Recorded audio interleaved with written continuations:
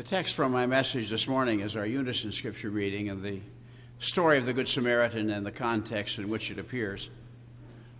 I would imagine that most of us have watched enough courtroom adventure on television to know just how beguiling and disarming lawyers can be, at least on television.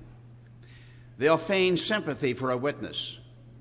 They'll pretend to be interested in a matter of importance to the witness, but for no other purpose than setting that witness up for a devastating question that will destroy his credibility and win the lawyer's case.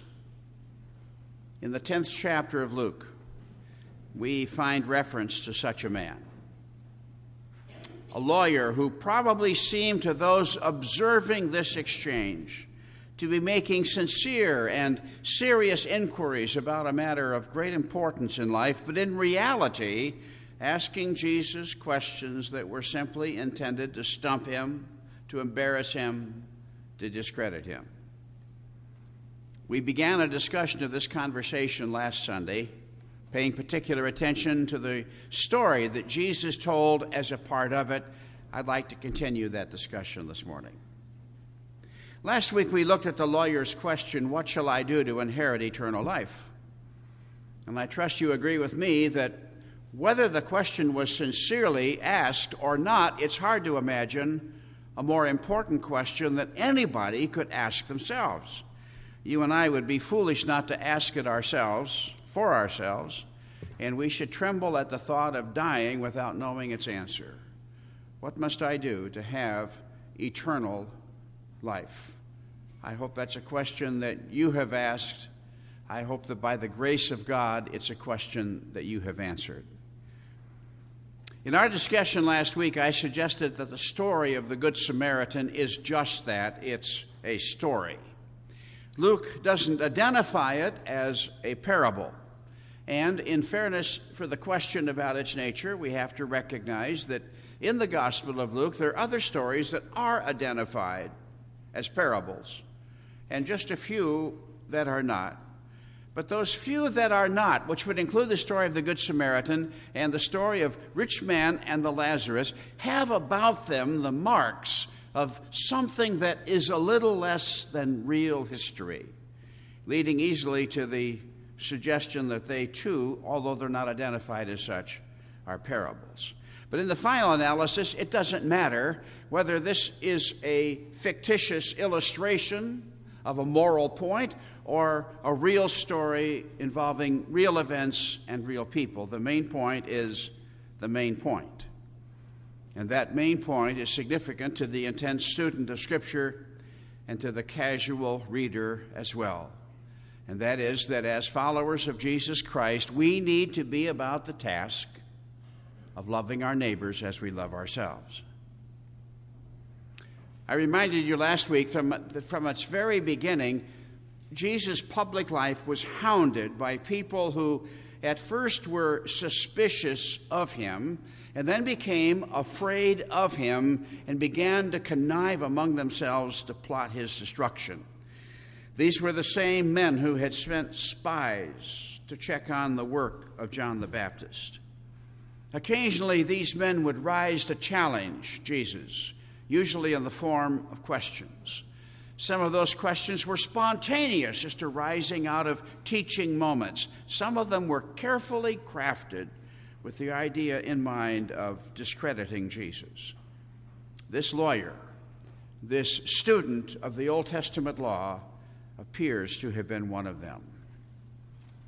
Elsewhere in the New Testament, we find the word scribe. A scribe was a lawyer. A scribe or a lawyer then, as a lawyer is now, is not only a student but a practitioner of the law, and the scribes were a recognized professional class in Israel at this time. They studied the law. They taught the law, and they were looked to apply the law in adjudicating cases involving the law, and thus they were both lawyers and they were judges. We need to be reminded that there are characters in the New Testament that in our imaginations always wear black hats, the Pharisees, for example. because so many of the Pharisees opposed Jesus and so many of them were involved in the plot to execute him, we tend to think that all Pharisees were black-hearted people, but that isn't true. Some of the Pharisees were righteous men, and some of them became his followers. And so it is with these scribes or these lawyers. There was nothing inherently evil or unsavory about their work, any more than there is about the practice of law in our time. Some of the scribes were godly men, but many of them were not. The righteous of them among them were men like Ezra, whose testimony and story are found in the Old Testament. In the 7th chapter of Ezra, we read that before he went back to Israel to become a part of the reclamation of the land, of the identity of the people, he made a commitment. His commitment was to know the Word of God and to live the Word of God, and only then to teach the Word of God. And there certainly were scribes or lawyers in Jesus' day that had made this same kind of commitment. On the other hand, the ungodly scribes were insensitive to such virtue and blind to the greater truth contained in the law that they studied so zealously. They studied that law to satisfy their own narrow interests, one of which was to enhance their standing among men. They loved to teach the law. They thrived on opportunities to settle disputes before the law, not because they loved their neighbors and wanted to be helpful, but because each of these occasions only increased their power and their prestige. The historian tells us that this lawyer stood to ask his question of Jesus. If you're a student of the Bible, you're trying to imagine the setting here in which a man would stand to ask another man a question. Now, if you're a student of the Bible, you already know that the common practice was for teachers to sit and for those who were being taught to stand. Matthew 5:1 and 2, the beginning of the Sermon on the Mount. We read, "And seeing the multitudes, Jesus went up on a mountain, and when he was seated, his disciples came to him, and he opened his mouth and he taught them." Matthew 13, Matthew's record of those great parables of the kingdom of heaven, begins, "On that same day, Jesus went out of the house and sat by the sea. A great multitude came to him, so that he got into a boat and sat. Then the whole multitude stood along the shore, and he spoke many things to them." In Matthew 24, the beginning of the Olivet Discourse, Jesus teaching things that at the time were yet future, begins, "Now as Jesus sat on the Mount of Olives, the disciples came to him privately, saying, 'Tell us, when will these things be? And what will be the sign of your coming and of the end of the age?' And Jesus answered and said to them." Ordinarily, teachers sat. Those who were being taught stood. We wonder how it would mean then, what it would mean that this lawyer stood to ask a question, because if he was in the crowd, he would already have been standing as one of those listening to Jesus' words. But there's another interesting possibility. And that is, it wasn't that Jesus was teaching and the lawyer came along, but rather the lawyer was teaching and Jesus came along. And when the lawyer saw Jesus coming toward him, he stood up to challenge him with this apparently innocuous question. If we're right about the character of this man particularly, we notice throughout the record of their exchange how kind and how respectful Jesus was of this man with his black heart. Jesus could have destroyed this man in any kind of debate about the law. He could have humiliated him in front of these very people that he was trying to impress. But instead, Jesus spoke to him in gentle tones and led him along the way to answer his own question. And in the Lord's kindness and from his patience, we learn something of great value in dealing with difficult people in our lives. Because he is not only our Savior, he's not only our Lord, he is also the model, the one after whom we are to pattern our lives and behavior. Their dialogue consisted of a question asked by the lawyer, a question asked by Jesus, an answer to that question, a statement about that answer, another question, and then the story of the Good Samaritan. The lawyer's initial question was, of course, what must I do to inherit eternal life? We may safely assume that this man was also a Pharisee. Pharisees were one of the sects of the Jews at that time. Their principal opposite number were the Sadducees, and they were different in many ways, including their view of what happens to people when they die. The Pharisees understood that life goes on. Sadducees believed that death is the end of everything. A Pharisee would have agreed with the testimony of the book of Hebrews that it is appointed unto man once to die, and after this comes the judgment. In what spirit this man's question was asked, we don't know. But that it was an important question to him as a lawyer, as a student of the law, and as a Pharisee is certain. Jesus responded to his question with a question of his own. He said, "How do you understand the Bible? What is written in the law? How do you read it?" he asked the man. And whether immediately or after a time of thought, the man answered the question. But when we hear Jesus' answer to this question, what must I do to have eternal life? We who cut our spiritual teeth in the fundamentalist evangelical wing of the Protestant church are somewhat put off by the way that Jesus answers his question. It is not the answer that we have heard all of our lives. It is not the answer that we would be inclined to give when someone asks, "What must I do to inherit eternal life?" But Jesus said it, and it becomes something that we have to take very seriously and incorporate into our theology of salvation. The scribe's answer was apparently as wise as his question, because he cited the two great laws of the Old Testament. Laws that were never intended to be substitutes for the other laws, but rather their twin foundations. He quoted the scriptures that say, "You shall love the Lord your God with all your heart, with all your soul, with all your strength, and with all your mind, and you shall love your neighbor as you love yourself." Jesus said, "You've answered well. Do this, and you will live." And again, we who were raised in that certain wing of the Protestant church find ourselves startled by what he says. I suppose that we could say that Jesus was having an off day, that he was tired, had things on his mind, was in a hurry. We might say that he misspoke himself. But then we remember this Jesus is God, and God does not misspeak himself. And then we remember another dialogue that took place, very, very similar to this one. It's a dialogue between Jesus and a biblical character that we have come to know as the rich young ruler. In that conversation, the rich young ruler said to Jesus, "Good master, what good thing shall I do that I may have eternal life?" To which Jesus responded, "Keep the commandments." The rich young ruler, wanting clarification, asked, "Which ones?" And Jesus said, "You shall not murder, you shall not commit adultery, you shall not steal, you shall not bear false witness, honor your father and your mother, love your neighbor as yourself."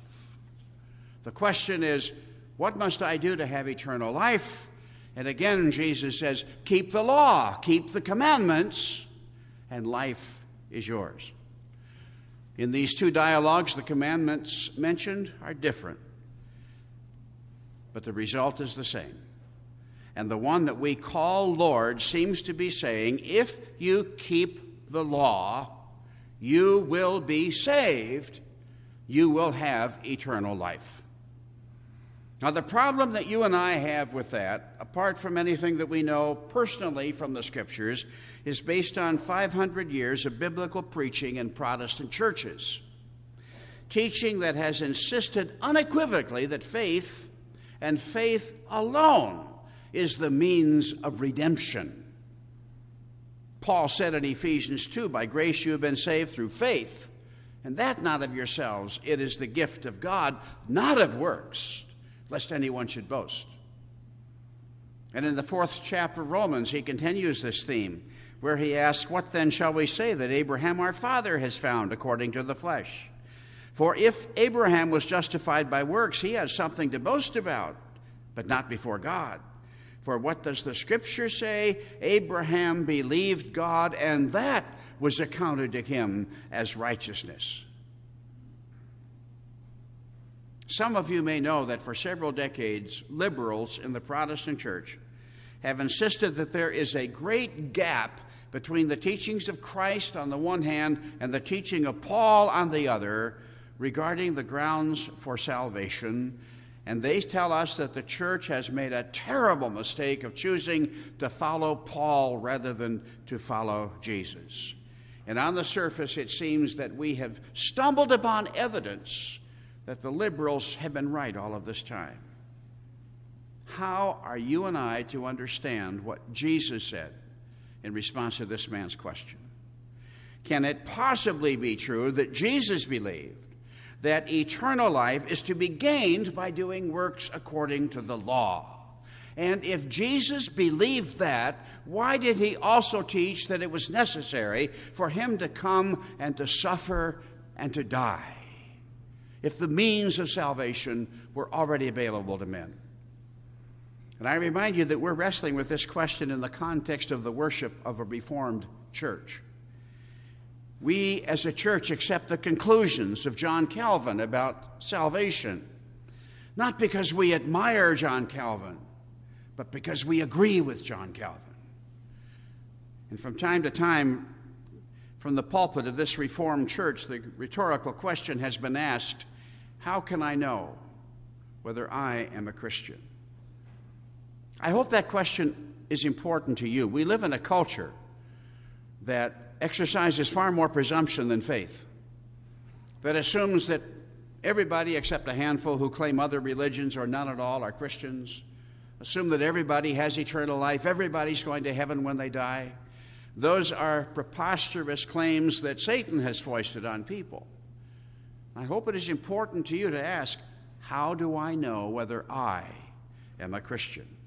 The answer to that question cannot possibly be, I know that I'm a Christian because at the end of an evangelistic service, I walked to the end of the aisle and repeated a prayer after the man who met me there. The answer cannot possibly be, I was baptized and became a member of the church. The answer cannot possibly be, I read and then signed a piece of paper that committed me to certain basic Christian beliefs and practices. The only way that you and I can know whether we truly are Christians is to examine our own hearts, our minds, our lives as openly and honestly as we're able, and to see whether we find evidence in ourselves that the Spirit of God has taken up his residence within us. Do I find that my conscience has come alive and now convicts me of things that once bothered me not at all? I tried to read the Bible as a boy and it made no sense. But now I hold it in my hands and it seems to come alive. My thoughts, my desires, my language, my humor are being gradually changed by some mysterious, sweet presence deep within me. Any person who is able to say any of those things can probably smile in the presence of God in the confidence that he almost surely is a Christian. And more fitting for this particular discussion, do you find a strange, inexplicable delight in the worship of God? Do you love to sing his praises and to sit quietly in this place or some other with the people who have come together for that purpose? Is it your desire as much as your sense of duty that causes you to seek out a church on Sunday mornings? In other words, are you beginning to love the Lord your God with all of your heart, with all of your strength, with all of your mind, with all of your soul? And are you aware of a trend in yourself to care more for other people? to be more kind toward them, to be more patient with them, to be more inclined to give them the benefit of the doubt rather than rushing to their judgment. In other words, are you beginning to love your neighbor the same way that you love yourself? Jesus did not say, keep the commandments, and as a result of keeping those commandments, you will live. What he said was, if you are saved, if you are truly alive, then you will find yourself wanting to keep the commandments. He didn't promise if you love God as he commands you, and if you really love your neighbor, you will gain by that eternal life. Instead, what he says is, among the many signs that you already have eternal life is your love for God and your concern for your neighbor.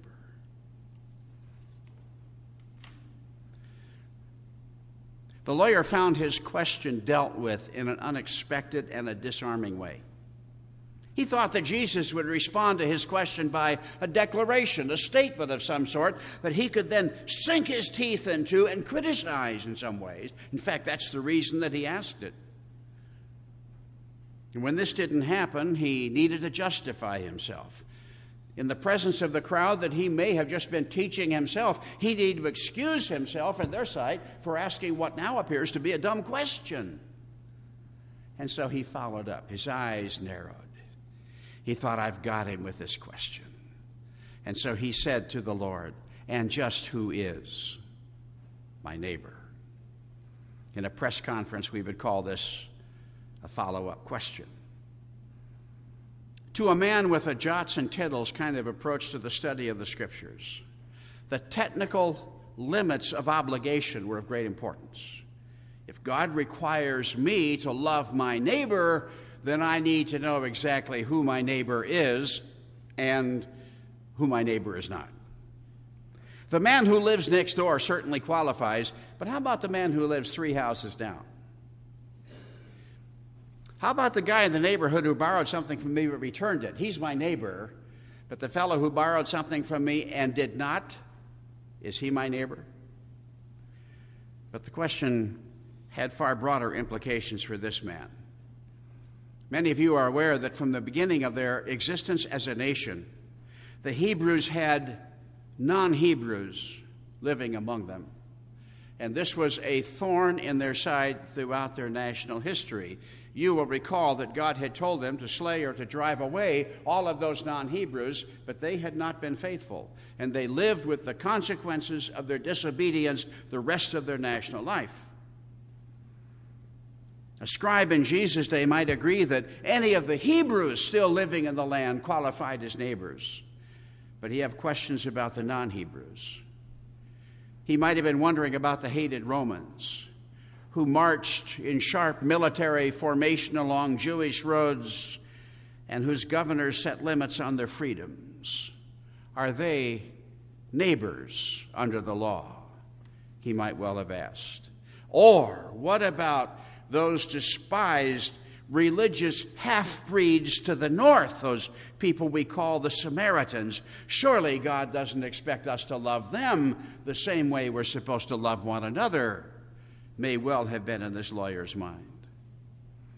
And before we sneer too eagerly at the legalism of this lawyer, let's be aware that as Christians, as we engage in the stewardship of the resources of life, we are called by God to be discriminating in that stewardship. In Galatians 6, Paul says, therefore, as we have opportunity, let us do good to all, but especially to those of the household of faith.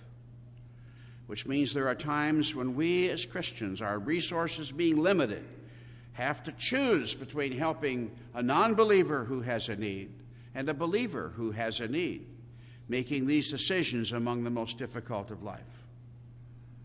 The lawyer's question was not inappropriate, but I suspect that his motives were. And it was to address these motives that Jesus told the story of the Good Samaritan. I urge you to note that the man the Good Samaritan helped was totally disabled. He was too weak even to brush the flies away from his gaping wounds. There was no doubt about his condition. He was not like the people who sometimes come to our doors or approach us on the streets or in the parking lots of the malls of the city asking for money. In that regard, I heard a man who was wise beyond his years say that his practice when he is approached by such as these is to say, I will not give you money, but if you're hungry, I'll take you to the hamburger stand and buy you a meal. Or I'll go to the grocery store and buy you a sack of groceries, or I will make sure that you can get gas for your car. And he says that, by and large, his offers of this sort are turned down. But Jesus was not describing a man asking for spare change, but one that was in obviously desperate states. I call your attention that the Samaritan used oil and wine to minister to this man's injuries, and point out to you that this was not a religious ritual. This was medicinal. The wine would serve as a mild disinfectant. The oil would protect the wounds and perhaps ease their pain. And some of you are aware that on very scant scriptural grounds, some religious bodies, including the General Assembly of our denomination, have made the anointing with oil a kind of semi-sacrament, a practice that I would be delighted to hear that they have abandoned. And finally, I urge you to notice the thoroughness of the care the stranger provided for this man. He went to him, bent over him, examining the extent of his injuries. He probably spoke to him in reassuring tones as he was applying the oil and wine to those wounds. And then, because the wounded man was unable to walk, he lifted him bodily onto the back of his own animal, led that animal some distance to an inn where he made the arrangements to stay for the night, stayed with the man, constantly vigilant to his needs, and when he departed in the morning, he left money with the innkeeper to continue that care. And I have read that the amount of money that he left probably would have provided shelter for this man for as long as 2 months. And he promised that he would reimburse the innkeeper for any additional expenses that he encountered. The story of the Good Samaritan is one of compassion, of inconvenience, of great physical effort, and of financial sacrifice. And all of this for a total stranger, a man the Samaritan would probably never see again. And God closes the conversation by saying, "Go and do likewise." In the days ahead, it isn't very likely that any one of us is going to stumble upon a stranger beaten and left for dead in the ditch beside a road that we're walking or driving along. But most of us will almost certainly come very close to someone in need of another sort. If some of you had the opportunity to come up to this place and give the testimony of your creation, of your conversion, you would tell the story, perhaps, of a total stranger God let into your life, who explained to you who Jesus is, who you are, why he died, and what he offers to those who will embrace him by faith. All of us have stories to tell about people who were there when we needed someone to be there. People who offered help in time of desperation, counsel in times of decision, comfort and encouragement in times of emptiness and sadness. Some of those folks we knew. Some of them were strangers. Let's leave this place with the story of the Good Samaritan etched in our hearts and minds.